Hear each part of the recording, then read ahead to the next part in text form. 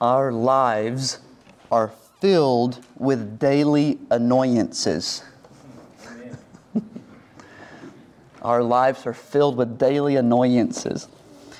Slow drivers drive in the fast lane. Fast food is not prepared fast enough. High-speed internet acts more like dial-up internet. We put 10 socks in the washer and only 9 come out. Mystery of the universe.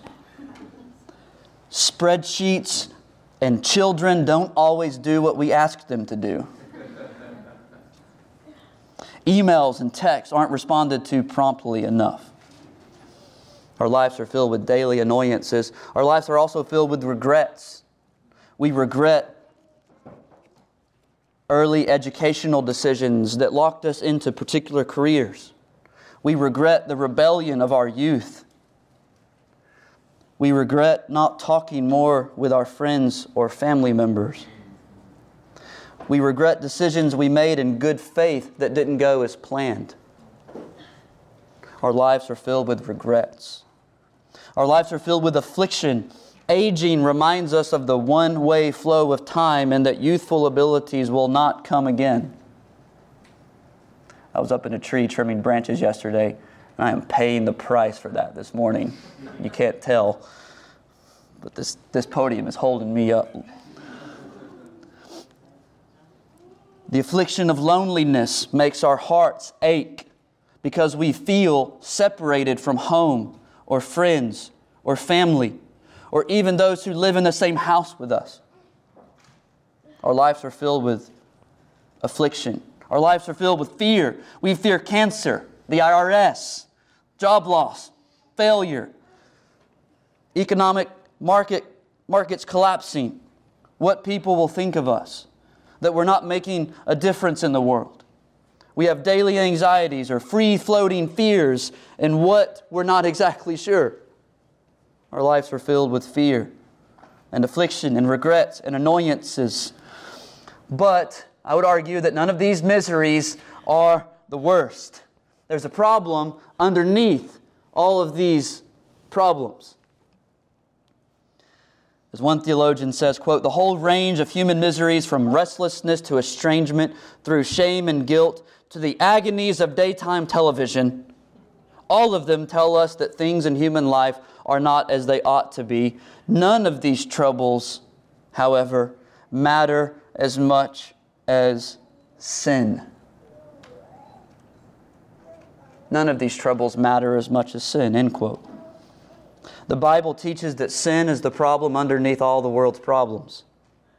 Sin broke the order and harmony and shalom between God and man, man and man, and man and the earth. Sin broke God's world, meaning that every pain, affliction, misery, fear, regret, and annoyance is the result of living in a sin-drenched world. The Bible talks about sin using lots of concepts and images. Sin is breaking God's law. It's failing to trust and give thanks to God. It's missing a target, wandering from a path, straying from a fold. It's a hard heart and a stiff neck. It's spiritual blindness and deafness. It's overstepping and neglect. Sin is both transgression and shortcoming. It's doing what we ought not to do and not doing what we ought to do. Sin is like a beast crouching at our doors, we learned in Genesis chapter 4. Sin is found in our desires and our actions, in our minds and our hearts and our hands. It's in our emotions and our words and our deeds and our affections. It's anything that displeases God and therefore deserves blame. Cornelius Plantinga, his book on sin called Not the Way It's Supposed to Be, says, quote, "Sin is a culpable and personal affront to a personal God." Sin is a culpable and personal affront to a personal God. Sin, in other words, sin breaks things God made, therefore offending God. Sin wrecks things. But the Bible teaches us that that though it wrecks everything on earth and in our lives, it doesn't wreck God's promises. It doesn't wreck God's promises. The Bible teaches us that grace can and does overcome sin. This is the theme of Genesis 30. If you'll begin finding your way to Genesis 30, it will be our text for this morning. Jacob and his family were chosen to be God's means of blessing a cursed world, but Jacob and those around him were a dreadfully sinful people. Just in Genesis 30 alone, we're going to see envy, polygamy, superstition, deception, and theft. But we're also going to see grace continue to triumph in Jacob's life and in his sinful family. Sin wrecked things in Jacob's life, but God's grace overcomes sin. This is the main point of this chapter and the main point of this sermon. Sin wrecks things, but God's grace overcomes sin. Sin wrecks things, but God's grace overcomes sin. We'll break this long chapter into two sections. Verses 1 through 24, we'll see sin at home. 1 through 24, sin at home. And then 25 through 43, sin at work. Sin at work. So sin at home, sin at work. This chapter is going to show us that sin wrecks things, but sin doesn't have the last word in God's program. Number one, sin at home, verses 1 through 24. Genesis 30, beginning in verse 1. When Rachel saw that she bore Jacob no children, she envied her sister. She said to Jacob, "Give me children, or I shall die." Jacob's anger was kindled against Rachel, and he said, "Am I in the place of God? Who has withheld from you the fruit of the womb?" Then she said, "Here's my servant Bilhah. Go into her, so that she may give birth on my behalf, and then even I may have children through her."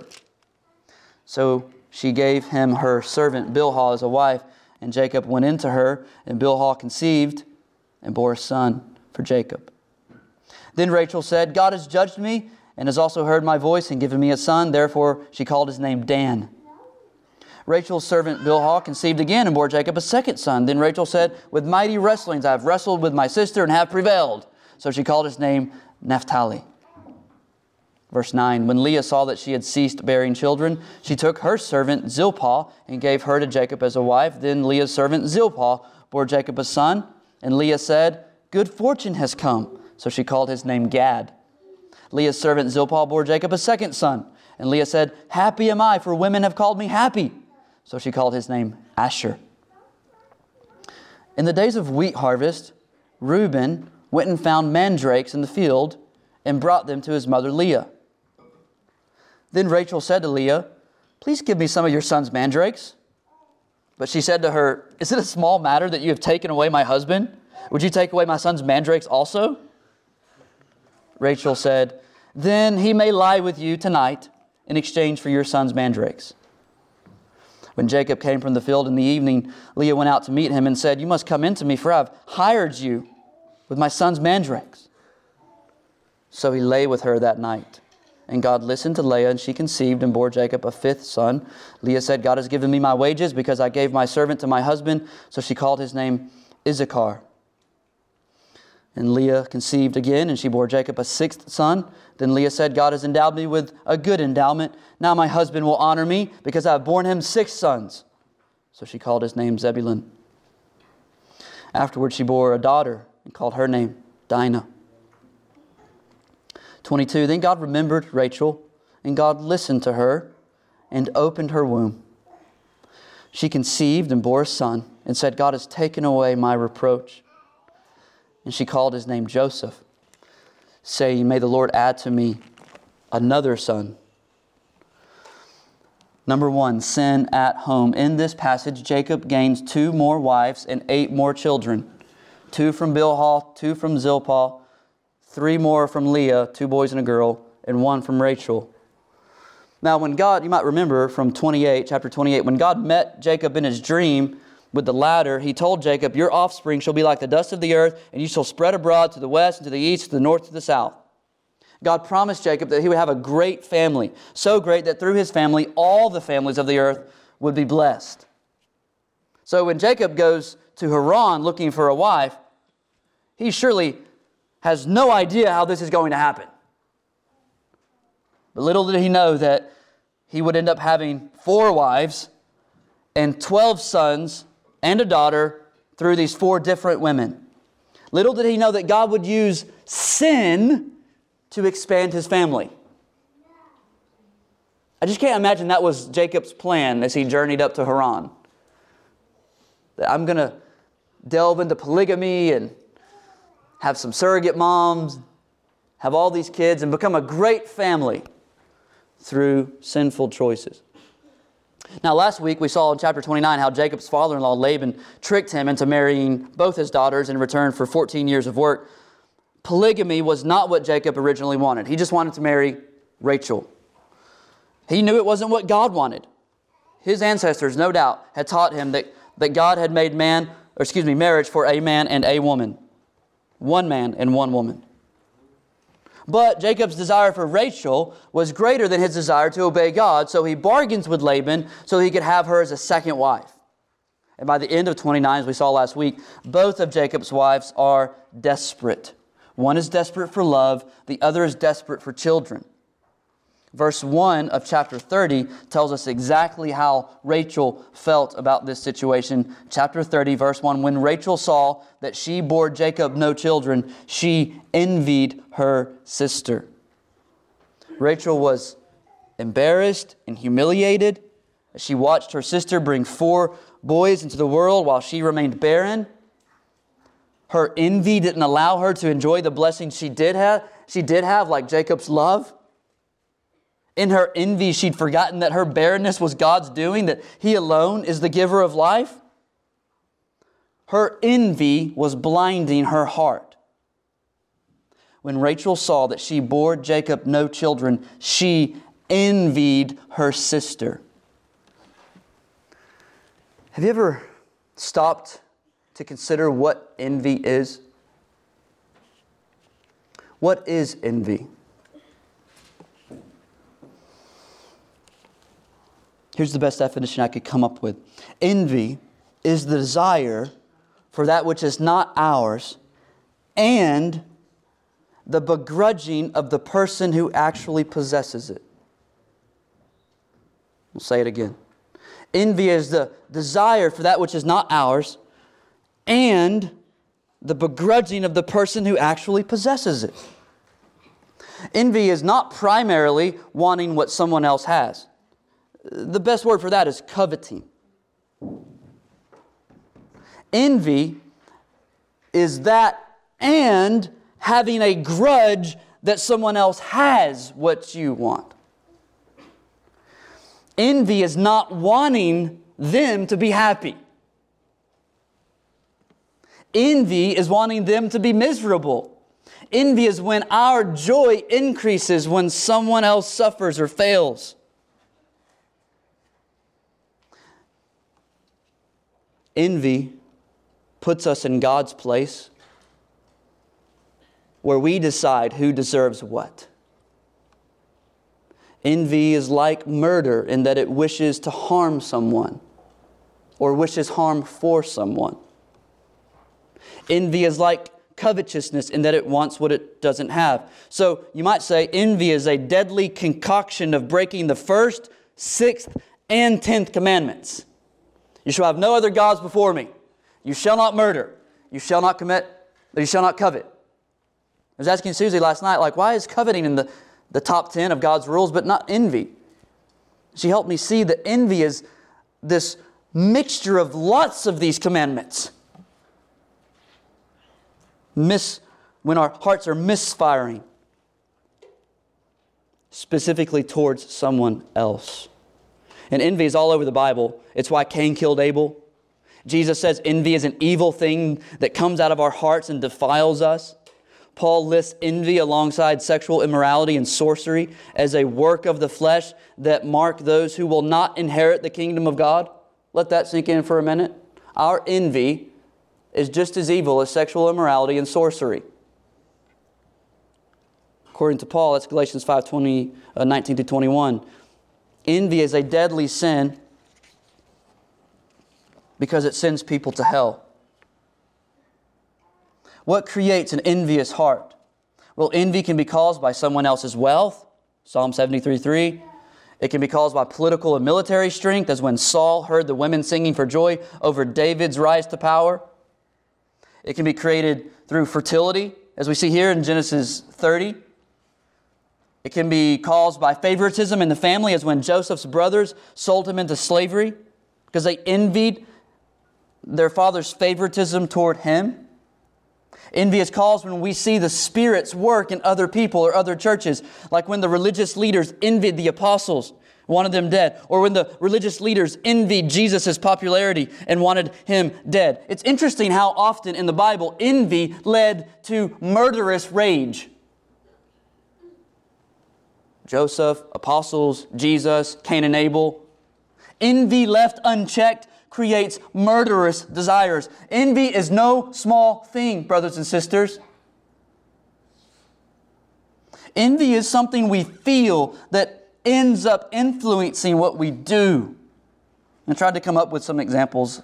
Just my best shot at maybe some things we do that perhaps reveal an envious heart. Envy may be why we use cutting and sarcastic humor, tearing people down in order to build ourselves up. Envy is why we're upset instead of excited when something good happens to someone else. Instead of rejoicing with them, we think that they don't deserve that, didn't earn that. Maybe they even came by that thing shamefully. Envy is why we're secretly happy when something bad happens to someone else. When we're secretly happy when something bad happens to someone else. We're maybe secretly or not so secretly, we say things like, I'm so glad the tornado went to that town and not our town, or the hurricane went to that city and not my city, or cancer struck that family but not my family, or abuse happened to that person but not me. Listen to what Solomon says about that. He says, he who is glad at calamity will not go unpunished. He who is glad at the calamity of the world will not go unpunished. Proverbs 17:5. Envy is there, I think, when calm and peace escape our hearts. Again, Solomon says, a tranquil heart gives life to the flesh, but envy makes the bones rot. Proverbs 14:30. Envy is there when our work ethic is driven by a desire to prove ourselves rather than a desire to glorify God and bless others. Solomon says in Ecclesiastes that all toil and all skill in work come from a man's envy of his neighbor. One reason work can start to feel futile is when it's driven by envy. Working to be better than others rather than bless others is exhausting, my brothers and sisters. But perhaps the main way our envy is revealed, and it can be revealed in more ways, I'm sure. But perhaps the main way it's revealed is in our struggle to honor and encourage the gifts and talents we see in other people. Our struggle to honor and encourage the gifts and talents we see in other people. John Calvin actually talks about this in his Institutes of the Christian Religion. Calvin talks about how we hide our own vices, sometimes even pretending like our vices are virtues. But when we think of others, we respond very differently. He says, quote, if others manifest the same good endowments we admire in ourselves, or even superior ones, we spitefully belittle and revile these gifts in order to avoid yielding place to such persons. End quote. In other words, you see what he's saying? We love to downplay people's strengths and exaggerate their weaknesses. I'm guilty of this. I'm guilty of this daily. Oh, how quick I am to point out something I don't like at home. How slow am I to encourage and honor. This is, by the way, a very different approach than the one advocated by the Apostle Paul when Paul says in Romans 12:10, outdo one another in showing honor. Make it a competition. Outdo one another in showing honor. Or when he says, in humility, count others more significant than yourselves. Philippians 2:3. Or Peter, perhaps, when he says, honor everyone. 1 Peter 2:17. Honor everyone. Envy hinders us from obeying these commands. We don't just want what others have, we begrudge them for having it, which makes it impossible to honor them and to love them. Envy is why we focus on someone's weaknesses rather than their strengths, why we find it so hard to speak encouraging words to one another. I might just ask you, members of our church, when was the last time you went out of your way to encourage another member of the church? Not flattery, not just empty words, but a genuine, specific, timely word to build up another brother or sister in Christ. When was the last time? I love what Dane Ortland says. He says, you should encourage someone 10 times before you criticize them. I think that's a good balance. It's usually the exact opposite. The Bible commands us to encourage one another.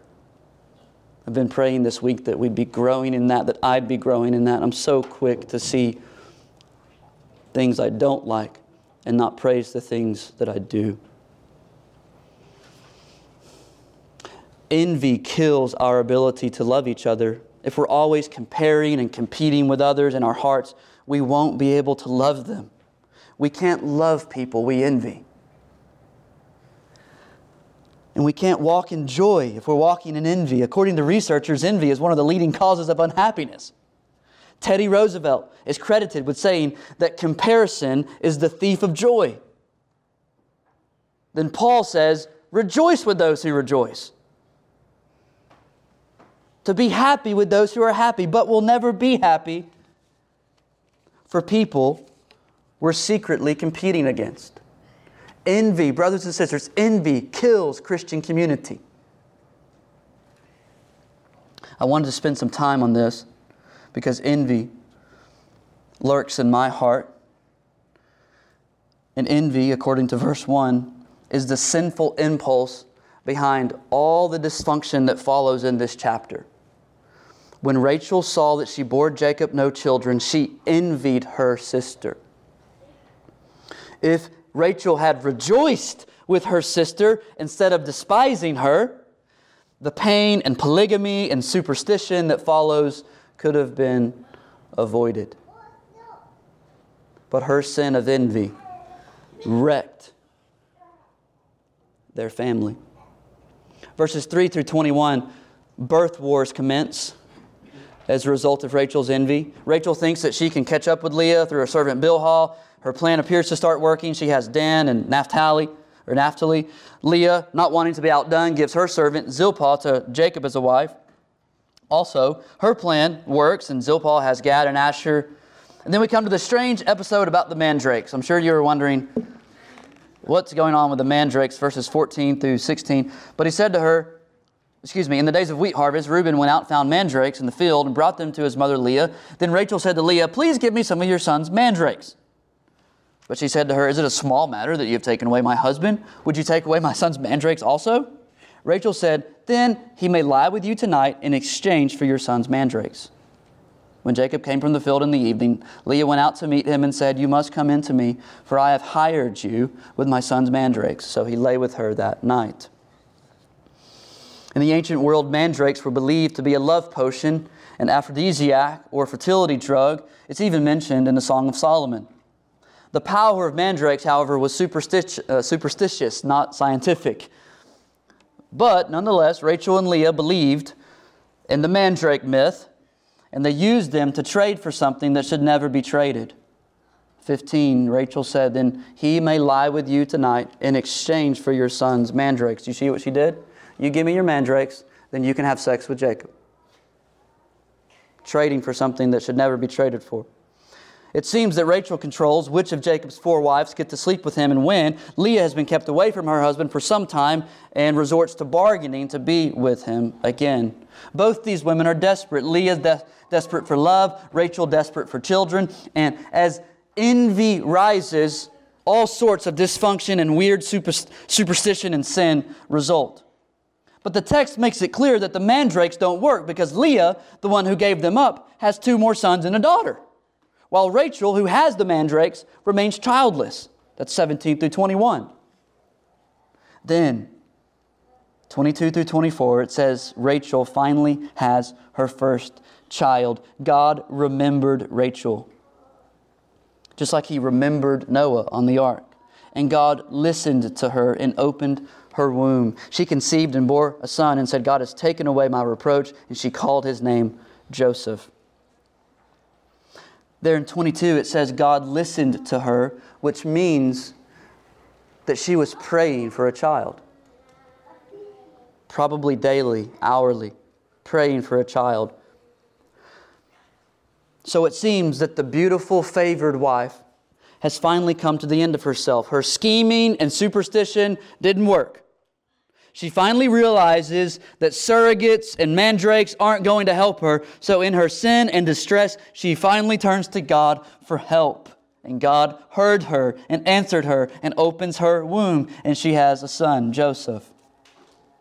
Verse 22, where it says, her womb was open. God opened her womb. Reminds us of 29:31, when the Lord saw that Leah, however you want to say that, was hated. He opened her womb.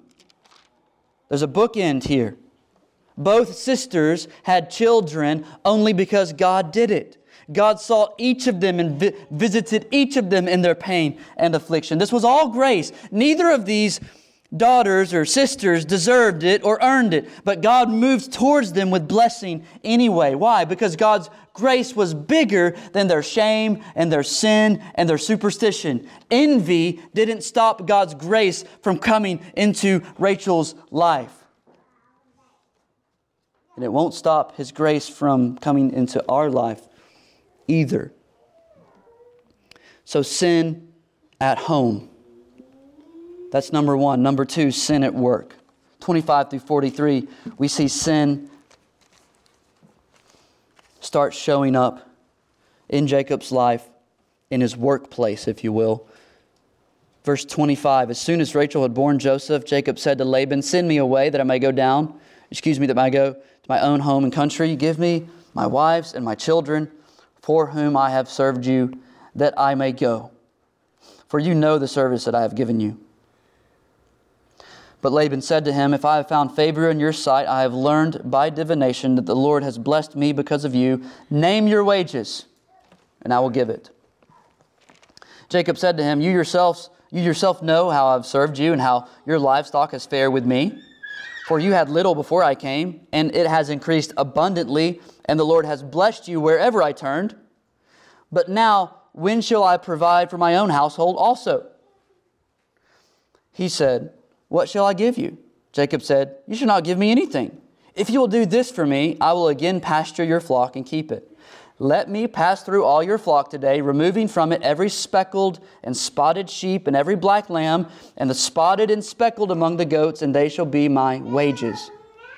So my honesty will answer for me later when you come to look into my wages with you. Every one that is not speckled and spotted among the goats and black among the lambs, if found with me, shall be counted stolen. Laban said, good, let it be as you have said. But that day Laban removed the male goats that were striped and spotted, and all the female goats that were speckled and spotted, every one that had white on it, and every lamb that was black, and put them in the charge of his sons. And he set a distance of 3 days' journey between himself and Jacob pastured the rest of Laban's flock. 37.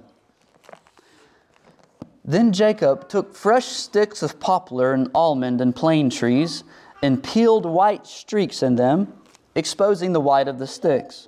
He set the sticks that he had peeled in front of the flocks in the troughs, that is, the watering places where the flocks come to drink. And since they bred when they came to drink, the flocks bred in front of the sticks, and so the flocks brought forth striped, speckled, and spotted. And Jacob separated the lambs and set the faces of the flocks toward the striped and all the black in the flock of Laban. He put his own droves apart and did not put them with Laban's flock. Whenever the stronger of the flock were breeding, Jacob would lay the sticks in the troughs before the eyes of the flock, that they might breed among the sticks. But for the feebler of the flock, he would not lay them there, so the feebler would be Laban's and the stronger Jacob's. Thus the man increased greatly and had large flocks, female servants and male servants, camels and donkeys. Sin at work. Jacob's family has multiplied greatly, but he still isn't prosperous or in the place, Canaan, where God said would be his. So he asked Laban in 25 and 26 to send him away, and all he asked for are his wives and children. Give me my wives and my children, for whom I have served you, that I may go, for you know the service that I have given you. Verse 26. But Laban, ever the deal maker, asked Jacob to name his price to stay. 28. Name your wages, and I will give it. He says that he's been blessed because of Jacob. And Jacob basically says in 29 through 30, yeah, I could have told you that. Yeah, of course, you know how I have served you and how your livestock has fared and how you had a little bit before I came and now you have a lot after I've been here. Laban's concern is always money. It's always money. His only desire was for the prosperity that would come through association with Jacob. Jacob had only asked for his family. But Laban responds by talking about money. Jacob says, give me my family and I'll get out of here. Laban's like, name your wages. One commentator says, Laban knew the price of everything and the value of nothing. Jacob wants to be able to provide for his family on his own, so he asks, okay, now, verse 30, when shall I provide for my own household also? Laban says, what shall I give you? 31. Jacob says he'll keep shepherding Laban's flock if he can keep all the spotted and black sheep and goats. Jacob is trying to prevent Laban from being able to cheat him again. And Laban agrees to this deal. But then he removes all the spotted and black goats and sheep that were supposed to be Jacob's and sends them away with his sons. Laban deceives Jacob yet again, this time outright stealing what was supposed to be Jacob's. When Jacob realizes what's happened, he resorts to superstition, just like Rachel, by the way. He resorts to superstition to get back at Laban. He thinks that sticks peeled with some bark peeled off will cause spotted lambs to be born to the animals that mate in front of the sticks. He's believing what the superstitious and pagan culture around him believed, that there was some hidden force in creation that could be manipulated if you just got the forms and the timing right. He's resorting to superstition. There's absolutely nothing scientific about his approach. Now, when we zoom out from this chapter, we see that Jacob and Rachel are both walking by sight, not by faith. They each resort to superstition rather than prayer. Rachel's mandrakes don't produce fertility, and Jacob's sticks don't produce spotted lambs, as he even acknowledges in chapter 31, verse 9. Thus, God has taken away the livestock of your father and given them to me. So Jacob will credit God for his livestock increasing, not his superstition. God is the one who moved to bless Rachel. God is the one who moved to bless Jacob. Jacob, it says in 43, has now become a rich man. The man increased greatly, had large flocks, female servants and male servants, camels and donkeys. He's a rich man. The Lord is starting to fulfill His promises He made at Bethel. Despite the polygamy and envy at birth, during the birth wars, Jacob was starting to become a great people, a great family, and in a way that was clearly the work of God. Again, that wasn't Jacob's plan, but it's the way that God intended it to happen. Likewise, his prosperity is solely the result of God's work. Laban knew it. Jacob knew it. One day, all the nations would know it. Soon, Jacob would head home, journey to the land God had promised him. But God will have to work all that out too, as we'll see in the chapters to come. So this chapter is full of scheming, manipulation, envy, surrogate competition, love potions, selling of sex, gloating, humiliation, and superstition. Sin continues to disrupt the harmony God intended for Jacob's family. This chapter is full of sin. This chapter is full of sin. As I was reading this text, I was like, what is the main organizing theme of this chapter? And I just couldn't get beyond how jacked up this chapter is. which is kind of like a lot of chapters in Genesis, but maybe this one especially. This chapter is full of sin of every variety. Now, one of the temptations that we face when we hear a preacher talk about sin is to assume that he's talking about everybody else. Amen? But friends, the Bible says we're all like Rachel and Jacob, doesn't it? On some level, we're all envious rather than encouraging. Sexually deviant rather than pure. Superstitious rather than prayerful. Deceptive instead of truthful. Thieves instead of generous. Sin has wrecked our lives. Sin that we've done and sin done to us. Being around the church, whether you grew up in the church or you've been a Christian for a while, being around the church is a good thing.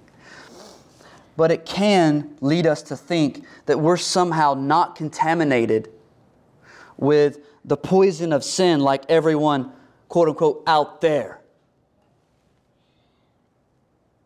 But we are. But we are. But we are. Do you believe that? Our envy and impure thoughts and harsh words and prayerlessness should be all the evidence we need to believe that even people like us with a religious veneer are sinners. Self-righteousness is just as worthy of God's judgment as unrighteousness.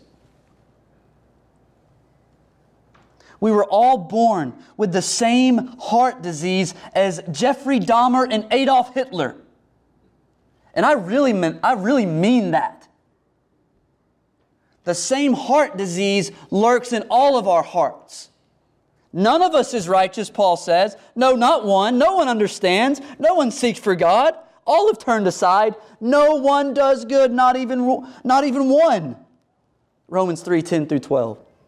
Sin, in other words, sin isn't a concept in a book. It's a corruption running through our blood, a corruption that no one is exempt from. We're all like Jacob and Rachel in more ways than we'd care to admit. Sin wrecked things in their life, and it's wrecked things in your life. But the good news, of course, is that God's grace overcomes human sin. God's promises weren't nullified by all the sin in this chapter. God told Jacob, I'm going to prosper you, I'm going to give you a great family, and I'm going to give you a place. What happens in this chapter? A whole lot of sin, and Jacob's family becomes great. And God starts to prosper Jacob. Grace triumphs sin over sin in this chapter. Why? Because God's grace is bigger and stronger and greater than any sin. Of course, the most obvious place to see this is not perhaps here in Genesis 30, though it is here. Perhaps the most obvious place to see God's grace is by looking at God's Son hanging on a cross. Bloody, naked, laughed at, spat upon, cursed, in every kind of agony imaginable. Why did He hang there? Why did He hang there? Why did Jesus hang there? For your sin. For your sins. Not the person you've been thinking about while I've been preaching. He hung there for the ways you've hurt people, for your envious heart, for your coveting and idolatry, for your failure to be content in God, for your thinking that sermons like this are for someone else. Jesus died for sinners like you and me. Jesus hung there for our sin. And the good news, of course, is that the benefits of His death are for anyone willing to admit that they've sinned against the God who made them and confess that Jesus is their only hope. Sin has wrecked our lives, but grace can overcome our sin. And the epicenter of His grace, the fountain from which it flows, is a bloody cross. So look to Jesus on the cross, dying for your sins, and be amazed maybe one of the reasons we grow tired or not moved when we sing about the cross or talk about the cross is because we aren't being honest about our sin. Be honest, friends, about your sin. And then, and only then, will you taste the sweetness of Jesus' grace. So this begs a very personal question. What sins, friends, what sins do you need to be honest about this morning? What things are you suppressing and keeping from God and keeping from those who love you? What ways are you breaking God's law and hurting those made in God's image? What sins do you need to confess to God today? And look, I'm not setting up a confessional out in the foyer. This is not a Catholic thing. I'm not a priest. I'm just a guy. There's one priest, Jesus Christ. What sins do you need to tell Him about? Do you need to agree with Him about? What ways has envy perhaps corrupted your heart and hindered your love towards the people around you? If we say we have no sin, we deceive ourselves and the truth is not in us. And here's the good news. If we confess our sins, this is great news. If we confess our sins, He is faithful and just to forgive us our sins and to cleanse us from all unrighteousness. Amen. Free and full forgiveness is available to all who feel their need for it.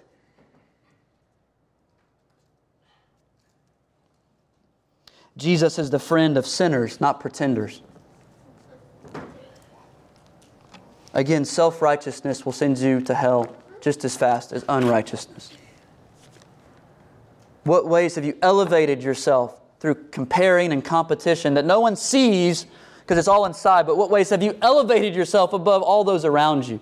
Your wife, your kids, your church members, your friends, your coworkers. What way is pride dominating your heart?